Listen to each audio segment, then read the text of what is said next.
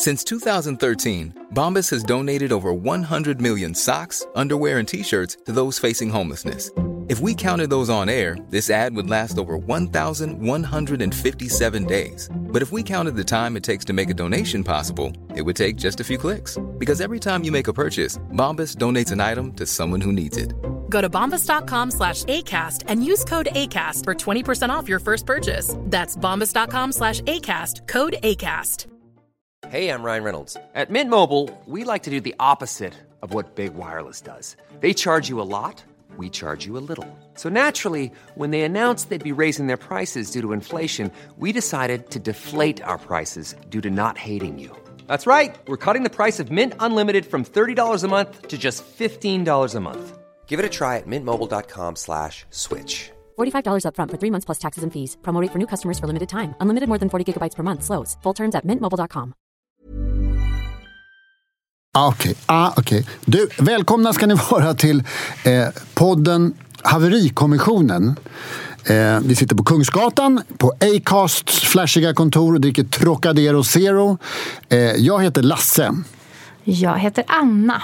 Du heter Björk i efternamn. Du heter Angel. Ja, vi har typ 1 miljon sammanlagda år gemensamt som popkritiker, krönikörer och surputtar när det gäller popmusik. Ja. Tillsammans. Ja, och vi är otroligt bra på att driva haveristiska konspirationsteorier nästan. Nej, men vi är väldigt haveristiska lagda av oss båda. Ja. Så därför så har vi den här podden som utlopp för att haverera på olika saker inom popmusiken. Fast ja, jag vet. Oftast så är vi ju mest väldigt, väldigt kära i popmusik. Så det går ju sådär med... Vi är väldigt kärleksfulla också. Ja, det måste absolut. man säga. Men annars blir det inget bra. Om man inte har båda sidorna av ett mynt så blir allting outhärdligt, tycker jag. Ja, och de man älskar sågar man. Sågar. Jag får inte säga agar längre, det är inte modernt. Vi ska tillägna dagens program en gammal arbetskamrat till mig som är död. Ja. Annika Sundbaum Melin. En ikon, tycker jag, när det gäller brudar och popskriverier i svensk press. En ikon också när det gäller att ta hårdrock på allvar i svensk press. Vet du vem hon är? Ja, fantastiskt vill jag säga först. Ja, fast jag är inte alls så bekant med henne som jag blev efter att jag läste din otroligt Hussein-klassiga, det vill säga 6 av 5 i betyg? Text. Ja, i betyg fick din text. Som väl var ändå en runa i tidningen Fokus, som jag förstod det rätt. Som var så oerhört fint skriven, men den var ju också, alltså jag blev så inspirerad att läsa allt av henne och om henne också. Det tycker jag var väldigt, väldigt, väldigt fint av dig att kunna fånga och lyfta fram. Hon kändes också som att det blev som att hon fattas i svenskt, eller liksom hennes figur fattas i svensk media. Ja, men det gör det verkligen, därför att hon var ju en unik röst. Det var jag som anställde henne under en kort period när jag var chef på Aftonbladets nöjesredaktion. Och hon liknade ju ingenting annat. Hon liksom utstrålade arbetarklass där folk var väldigt så här medelklassiga, och hon gillade som sagt var hårdrock och följde one-liners, den ena värre än den andra, och dominerade, måste jag säga. Hon dominerade alla sammanhang där hon var med, och sen gick det åt helvete och så slutade hon, och sen så blev hon olycklig. Men hon hann också skriva en roman som var väldigt nära att bli film, vet jag, under tillfället. Singel i Sumpan, som är på många sätt en jag skulle kunna kalla det en liten milstolpe bland kvinnolitteratur i Sverige, där en kvinna skildrar liksom utan att sminka sanningen någonting hur livet kan vara för en människa som inte går den korrekta vägen liksom. Man tar för sig av livet, och ibland går det åt skogen och ibland går det jävligt bra. Jag ska faktiskt läsa den. Jag har inte gjort det. Jag känner naturligtvis till den, men bara som titel. Och sen så minns jag ju faktiskt henne mer som i olika liksom sexjournalistik sammanhang. Som det kanske var hennes senare grejer. Så att, men det var väldigt, väldigt fint skrivet och jag blev faktiskt väldigt inspirerad och ville läsa. Du ska läsa den där boken. Jag nämnde ju henne som hon var en föregångare bland annat till dig som röjde vägen. För att jag menar, när hon dönade in i den här världen, då fanns det 1 miljon manliga rockkritiker i Sverige och sen fanns det Susanne Ljung och Annika Sundberg Melin. Sen fanns det inget mer. Och hårdrock har ju aldrig haft någon särskild status att skriva om i... Och har fortfarande inte. På kultursidor eller sådär. Nej. Absolut inte. Men alltså däremot drällde utav läsare som älskade att läsa om hårdrock. Särskilt när det togs på allvar. Ja.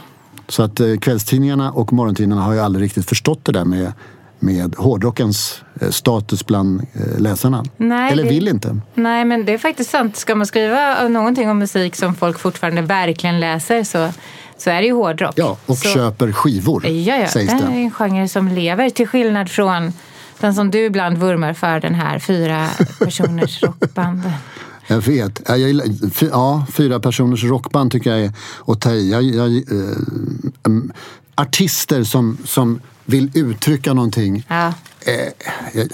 Alltså jag är mera för Ryan Adams-stuket. En man, en röst, en gitarr och ett kompband. Ja, gärna en brud också om det går.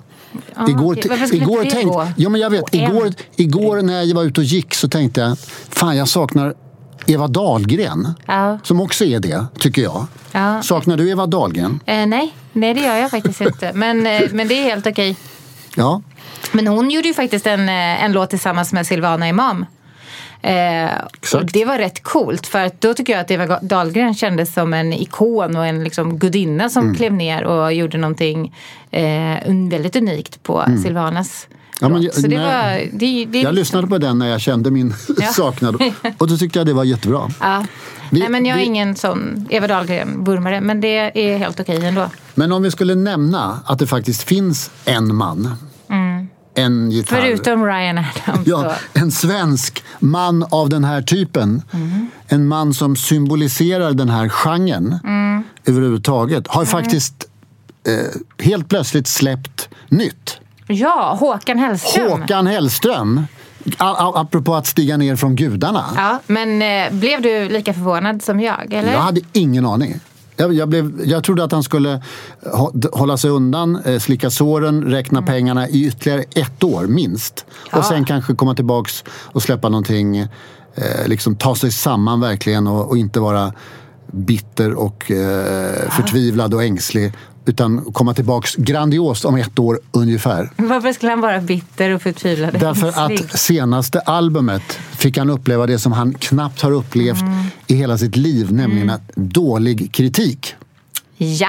Och jag vill inte tala om vem som tyckte att han var dåligast. Men några var det. Och du var en av dem, Anna Björk. Ja. Nej men absolut, så var det. Det fanns en besvikelse där på både det ena och det andra. Jag vet. Ja, och det blev ju en stor kulturdebatt och allting när jag skrev en krönika om att han borde kanske agera lite annorlunda. Eller skulle kunna göra det. Men hur som helst, jag trodde verkligen att han skulle hålla sig borta i många år. Kanske inte just av de orsakerna, men också att musikklimatet ser annorlunda ut. Hans plats är inte särskilt självklar. Det kanske vore smartare att bara hålla sig undan lite, låta det vara och sen komma tillbaka när alla bara vi längtar efter Håkan Hellström. Jag hade sett att det skulle någonstans har jag sett siffran att den skulle vara borta i 3 år typ. Men det kanske bara var konsertscenen. Han sa nog att han skulle vara borta rätt länge,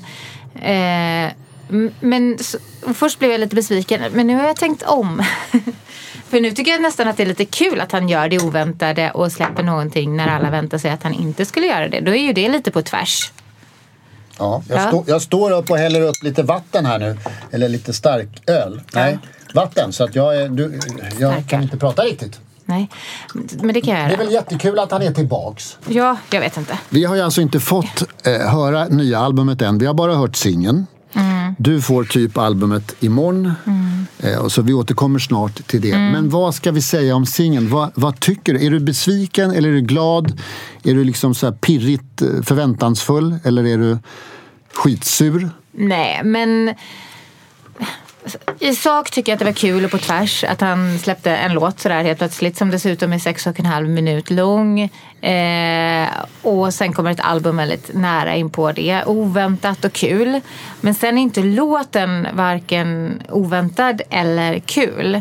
Utan att vara dålig på något sätt så är det väldigt väntad. Håkan Hellström liksom pop. Väldigt... Är det verkligen det? Är det väntad Håkan Hellström-pop? Ja, det tycker jag att det är. Det är inte bland de låtarna som är singlar, men det som finns däremellan. Så tycker jag att det låter väldigt väntat. Han har ju kryddat lite med en symfoniorkester. Och en barnkör, typ. Ja. Och dragit ut på det hela på något Bob Dylan-aktigt vis som alla de här männen drömmer om att göra. En gång eller annan. Men vet du vad jag tänkte att det påminner mig väldigt mycket om? Nej. Ulf Lundells bok Vardagar som jag nu har börjat lyssna på. Ja. Där finns det också, det är bara liksom, han bara babblar på och pratar och på om allt med den här rösten. Och datten, ja. Och det gör Håkan Hellström också. Det är lite ja, det är faktiskt det. Så att det är motsvarigheten till Vardagar. Lägg på en symfoniorkester som ett soundtrack till Vardagar så skulle du kunna få en 17 timmar lång ny låt av Ulf Lundell. Ja, vi hoppas att det kanske blir lika mycket skvaller då på Håkan Hellströms själva album om det ska följa Vardagar. Men jag har ju... Så jag vet inte. Nej, men den är väl ingenting som suger tag riktigt eller är så jättekul, men alltså, jag håller med om liknelsen med Bob Dylan. Jag håller med om liknelsen med Ulf Lundell sätt att sjunga. Det är mer det här nästan, alltså Bob Dylans tidigare, de här Talking New York Blues och allt vad de heter, alltså där han pratsjunger eller rappar skulle man kanske kalla det nu. Men alltså en artist som jag tycker också det låter likt dem i den här stilen. Alltså, den här stilen har man väl ändå inte hört på länge, har man det? Alltså det är väl inga andra som låter så här nu, eller är det? Alltså låter alla fortfarande som att de försöker vara Bob Dylan? Det har inte jag riktigt känt. Om de inte är rappare. The War on Drugs låter ju fortfarande som att de vill, eller mer och mer som att de vill vara Bob Dylan, tycker jag. Men jag tycker det låter lite alltså som Ian Hunter. Kommer du ihåg Ian Hunter, sångare i Mott the Hoople, All the Young Dudes? Den har du järnkoll på, erkänn det.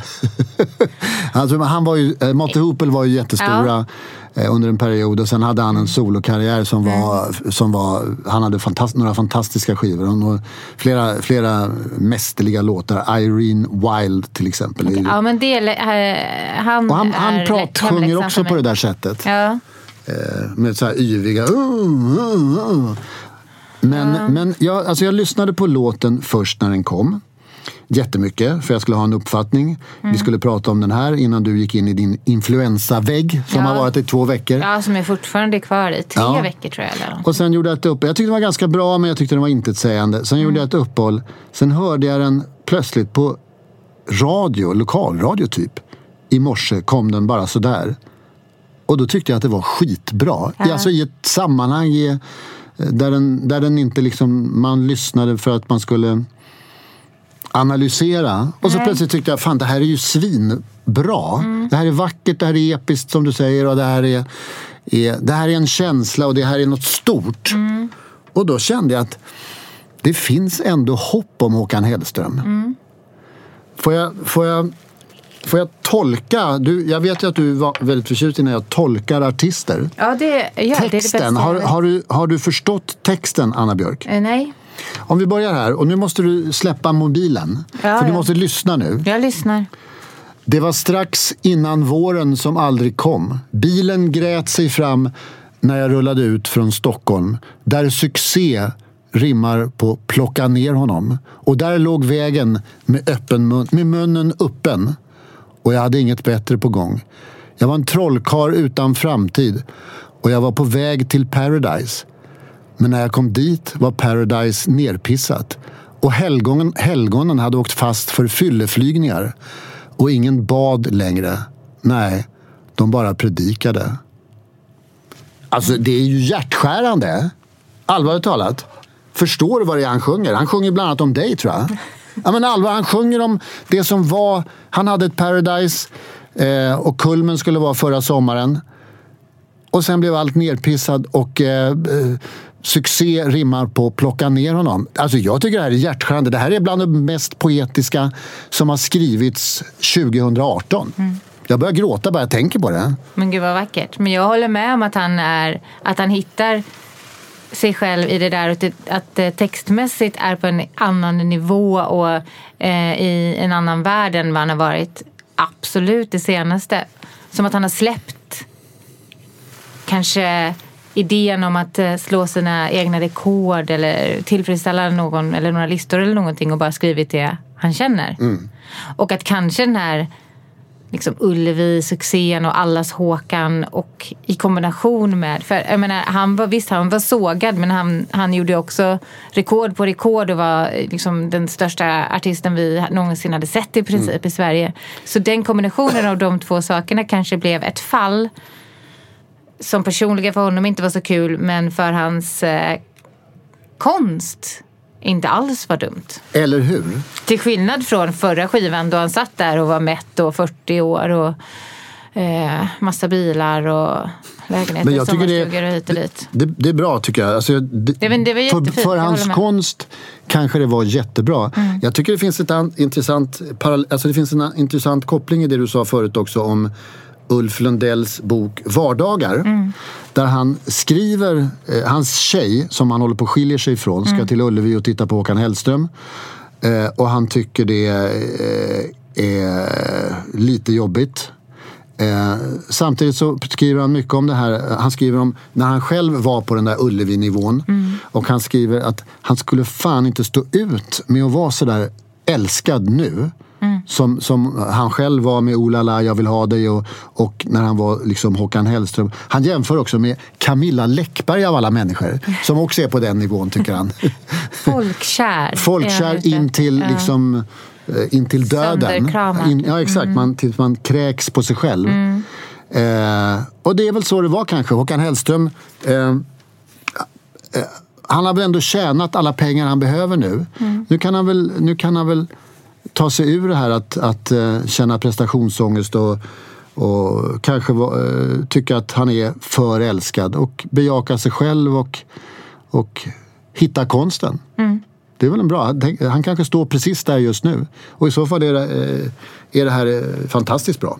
Verkligen, men man är väldigt nyfiken på om han har skrivit det här efter eller om det är sådant han har skrivit under tiden men liksom lagt åt sidan för att han har behövt göra ett mycket mer hitstarkt album eller vad man ska säga, anpassat album. Ja, men jag hoppas att han skiter i det där med hitstarka album. Han har sina nedladdningar och musikvärlden ser ju annorlunda ut. Han är ju inte dum och de som människorna han jobbar med är ju minst av allt dumma. Det är ju liksom Paradise är nerpissat. Men det är bara att förhålla sig till. Jo, men verkligen. Men jag tänker också att han kanske, inte vet jag om det är så, men det skulle kunna finnas någon slags deal med skivbolag eller liknande också om att okej, vi gör den här. För att i samband med förra skivan så gjorde han ju också appar, YouTube-kanaler, ett museum. Det var så over allt som man liksom kan tänka sig. Men museet på Liseberg var väl inte han själv som hade tagit initiativet till? Jag tror inte att han själv hade tagit initiativet till något av de här grejerna. Nej. Men det vet jag inte. Men jag tror inte det. Jag tror att det fanns en annan liksom marknadsmässig plan om honom. Och då kanske det är så här, kompensationen från hans eget håll är så här, ja men då får jag göra det här nu. Men vi får se. Kommer ett album? Du har ju liksom en av dina ikongrejer under hela din uppväxt, gissar jag. Ja. Alla är nästan döda. 2 är döda och de andra är nästan döda. Men de har släppt typ album. The Beatles. Ja. It's that time of the year. Your vacation is coming up. You can already hear the beach waves, feel the warm breeze, relax and think about work. You really, really want it all to work out while you're away.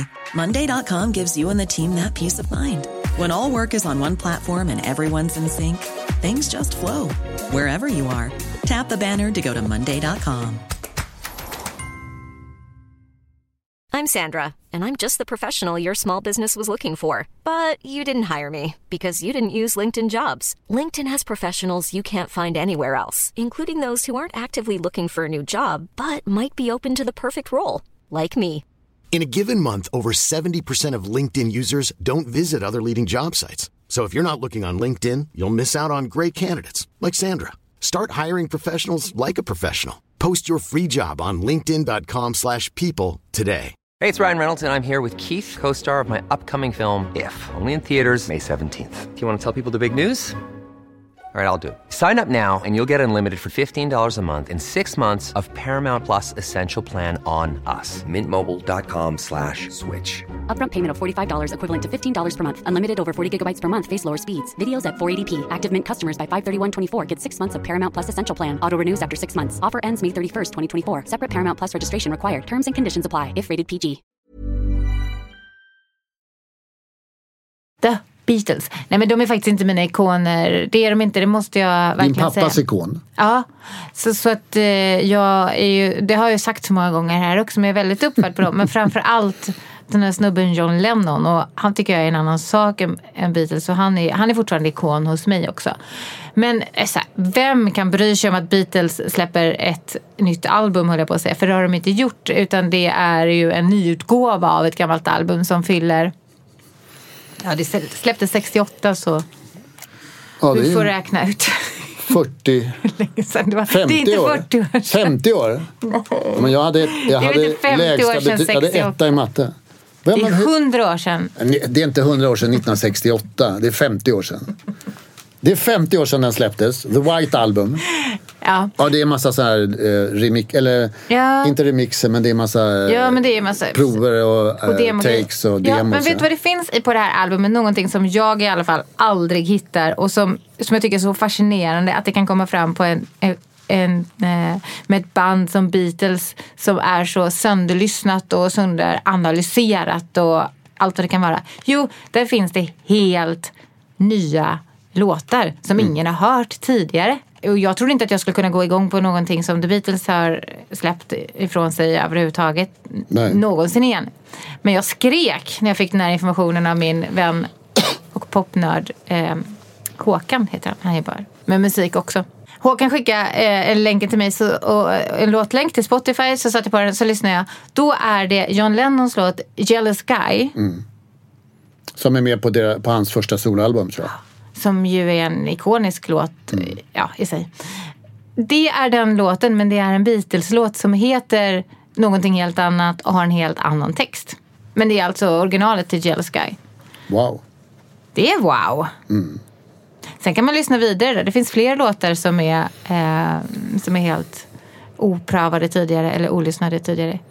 Tänk att det har funnits, att det finns liksom gömt någonstans och har kommit fram idag.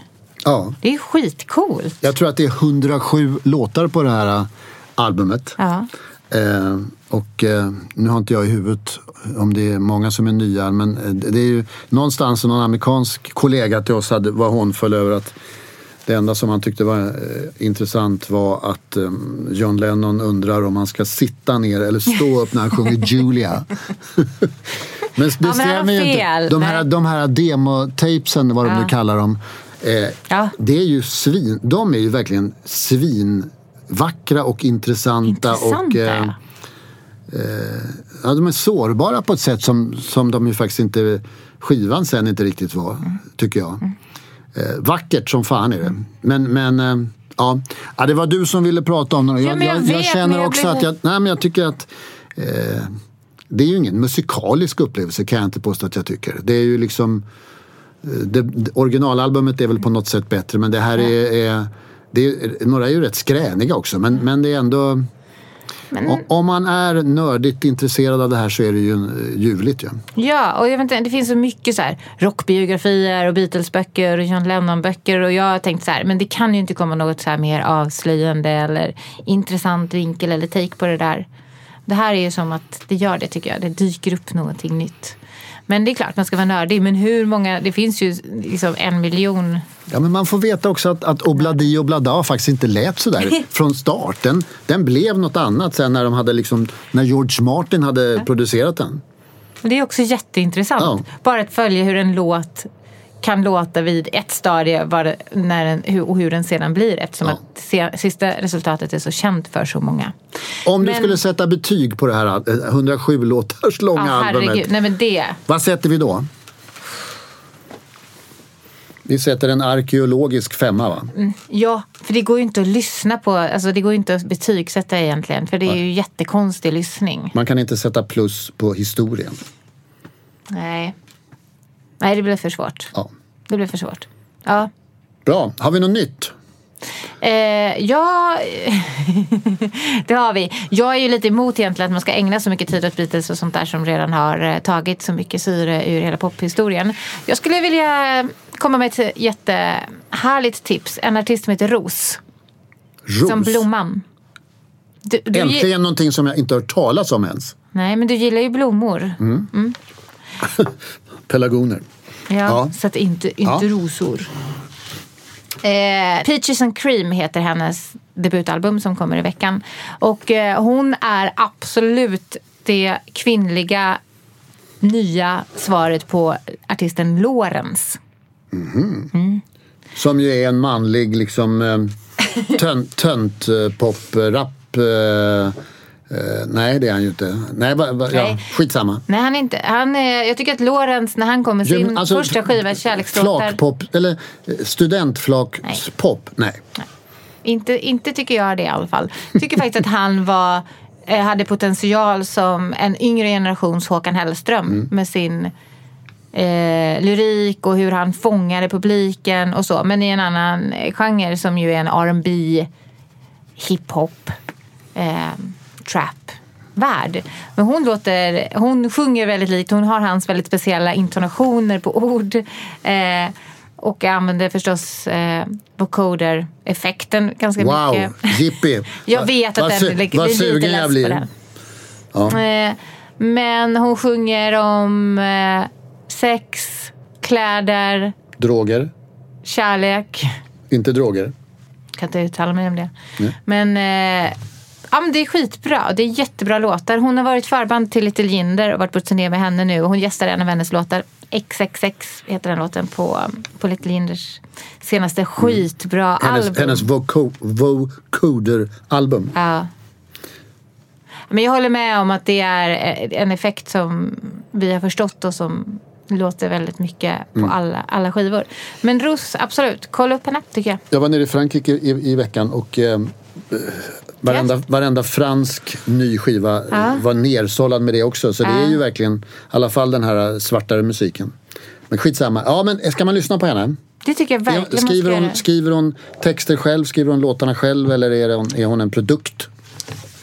Men man behöver inte vara en produkt för att man inte skriver sina texter. Men jag tycker inte att någon popartist är en produkt. Okay. Jag tycker att det är fel sätt att uttrycka sig på. Att närma sig saken.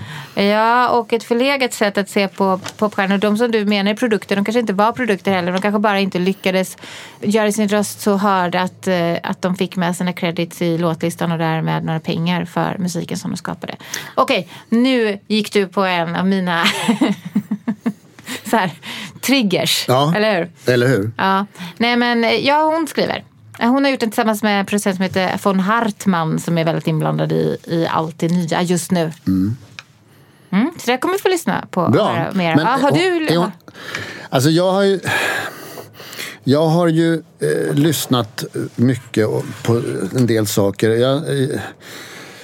Jag har hittat en del som jag tycker är bra och sen har jag hittat en del som jag tycker är sensationellt bra. Men tyvärr har jag ju hamnat i det här så mycket bättre-träsket. Ja. Som inte alls, jag blir inte glad åt det där, att hamna i det där träsket. Nej, men för att, det. Nej, och fler och fler människor säger ju också att de inte är intresserade av det här. Och så är det nog också, även om... tillräckligt många i alla fall har väl tyckt att det här programmet har varit någonting att förfasa sig åt. Och då känner jag att men vill man höra Linnea Henriksson sjunga stor? Vill man höra Christer Sjögren sjunga stor? Alltså jag hade en stor stund i årets säsong. Och det var verkligen... En stor stund. Det var när Christer Sjögren sjöng den här låten om Stors pappa. Ja. Då upptäckte jag till min fasa eller nästan förvåning eller chock att jag satt och grät. Oj.